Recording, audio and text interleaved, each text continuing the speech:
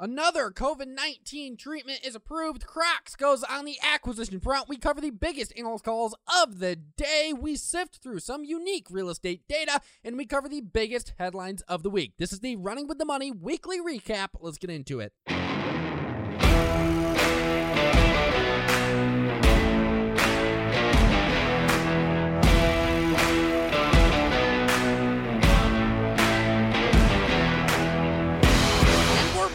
And well, the markets aren't doing all too bad on this final day of the holiday week. Absolutely phenomenal. Welcome to the Running with the Money weekly recap powered by Pound on the Table. Either way, we have the Dow Jones up 196, NASDAQ up 131, and the S&P 500 up 29. Meanwhile, the markets, today just absolutely ripping. If we go sector by sector, what are we seeing? We're seeing those industrials, consumer, cyclical, and basic materials absolutely outperforming today. Meanwhile, your only losing sector amongst the entire market, real estate, not performing all too well, down 0.13%, and that's likely due to some of the real estate data we got out of the market just this morning, and we're going to get into that. But first, we need to cover the top headline of the day. This basically another COVID-19 treatment being approved by the FDA, Food and Drug Administration, if you do not know what FDA stands for. Either way, let's dig into what's going on here. So, today, we did get authorization by the FDA for Merck's antiviral pill to treat COVID-19, but it is for emergency use. We do have to note that. Either way, this treatment was developed in partnership with Ridgeback Biotherapeutics. Can you believe that? And it has been cleared for adults with mild to moderate COVID who are at risk of severe disease. So it has to be a severe disease case.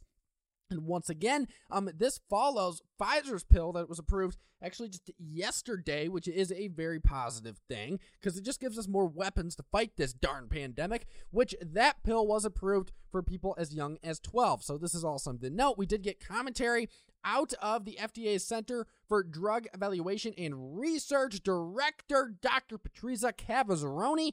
What did she have to say about this Merck approval here, or this authorization? She went on to say, quote, as a new variants of the virus continue to emerge, it is crucial to expand the country's arsenal of COVID-19 therapies using emergency use authorization while continuing to generate additional data on their safety and effectiveness. So in essence, she's saying here, look, this is another weapon to fight COVID-19 in this horrible pandemic, and therefore we're going to authorize it for emergency use now, but we want to get more data on it to make sure it's 100% completely safe for broader use. So some good stuff coming out of the pandemic battlefront, you could say. Either way, shifting into our second biggest headline of the day, it actually comes out of a company that we don't talk about all too much, and that would be Crocs. Yes, that's right, the funny shoes that you stick on your feet, Crocs. Well, guess what? They're going on the acquisition front. Can you believe that?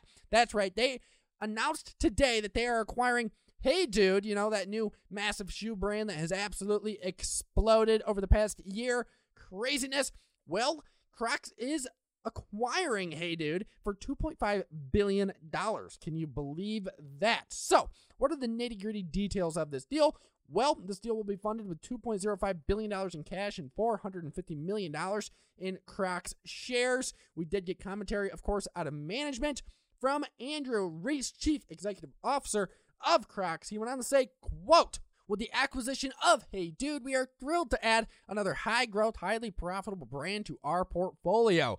Then he went on to say, guess what? We believe Hey Dude's casual, comfortable, and lightweight products are aligned to long-term consumer trends and are a perfect fit for Crocs. We intend to leverage our global presence, best-in-class marketing, and scale infrastructure to build upon Hey Dude's strong foundation and create significant shareholder value. We truly admire the business that founder Alessandro Rosano has built and are honored to welcome the Hey Dude team to Crocs. So it seems that Crocs is very excited about this Hey Dude acquisition, a $2.5 billion acquisition. So definitely nothing small. Once again, $2.05 billion of this deal, basically funded via cash, and $450 million of this deal supported by Crocs shares. Something to note there. But shifting away from this deal, and by the way, there was negative feedback to this announcement here. Crocs falling just over 11% today, but a very expensive deal, something to pay attention to.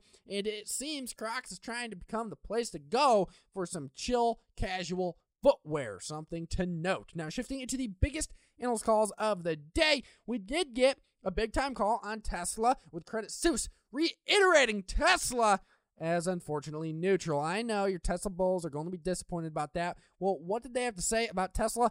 They go on to say, quote, "We believe a central theme for Tesla in 2022 will be its supply and demand mismatch. Simply, whatever Tesla can produce, it will sell. Sell-side consensus is currently 1.3 million units. However, in recent weeks, buy-side feedback has cited potential for 1.4 to 1.6 million units, a clear increase versus the 920,000 we expected from Tesla in 2021. Shanghai could be a source of upside as it has been largely responsible for Tesla's positive production trends over the past 2 years and were amid a very efficient production ramp." Credit Suisse reiterating Tesla as neutral. We also had Baird reiterating Amazon as outperformed today, going on to say, quote, "Following flattish e-commerce growth between Thanksgiving and mid-December, trends accelerated last week according to Salesforce and some of our data tracking with a solid last holiday gasp. We believe stronger e-commerce growth has helped by increasing product shortages at physical stores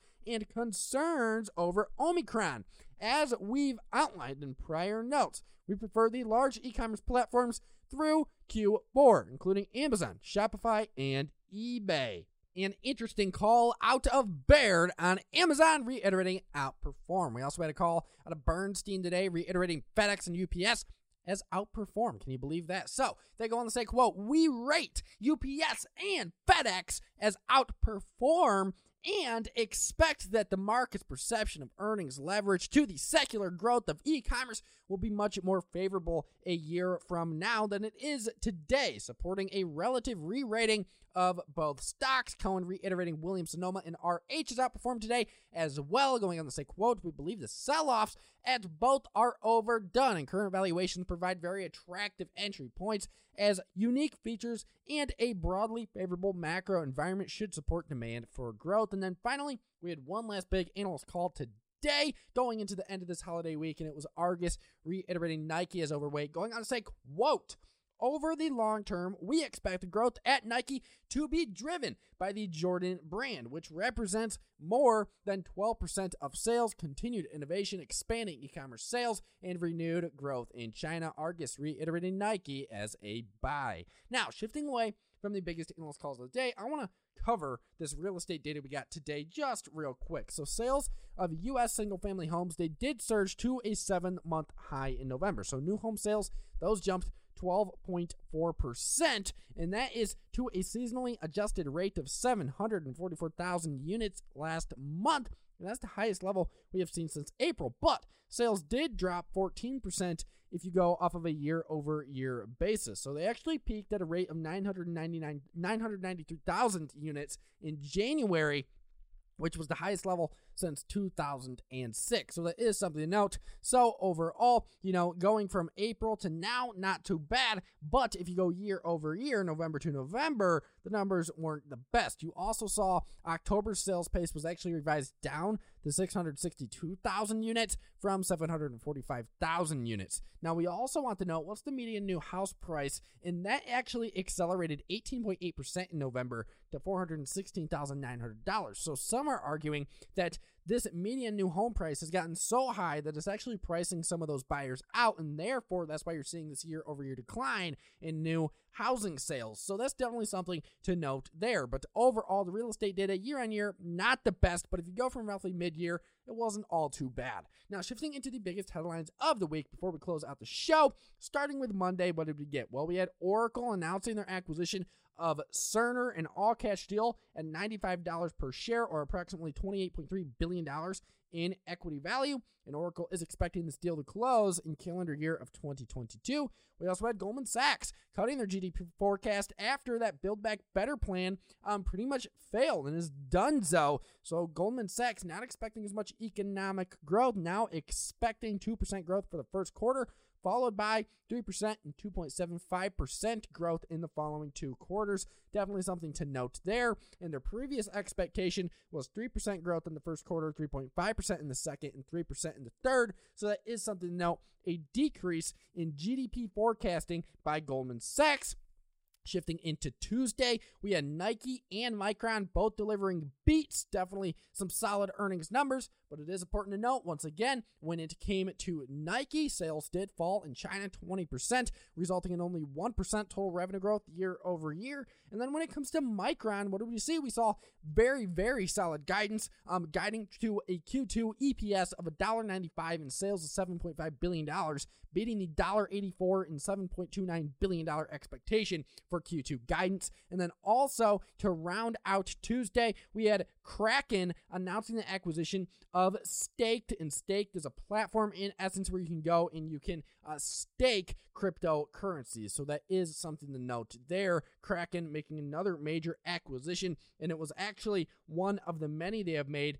Now their 5th acquisition of 2021. And then Wednesday, what did we get? We got consumer confidence ticking higher. We had that consumer confidence index jumping to 115.8 from 111.9. So that wasn't all too bad. And consumer inflation expectations over the next 12 months actually declined to 6.9% from that 13-year high of 7.3%. So that was a net positive there. And also on Wednesday, we had Pfizer's COVID-19 pill being approved by the FDA, and pretty much Pfizer saying that, look, if this gets fully approved also by the CDC, or authorized, I should say, we could have this thing out as soon as this weekend. So that is something to note. 2 new weapons added to the arsenal when it comes to fighting COVID-19 this week. But that really was the biggest headlines of the week right there. There wasn't all too much to cover this week. It's been a bit of a slow week given the holidays. And of course, Merry Christmas to all if you celebrate Christmas, and have a glorious holiday season. In the meantime, eat, sleep, profit, trade on, and go give my boys a listen over at Pounding the Table.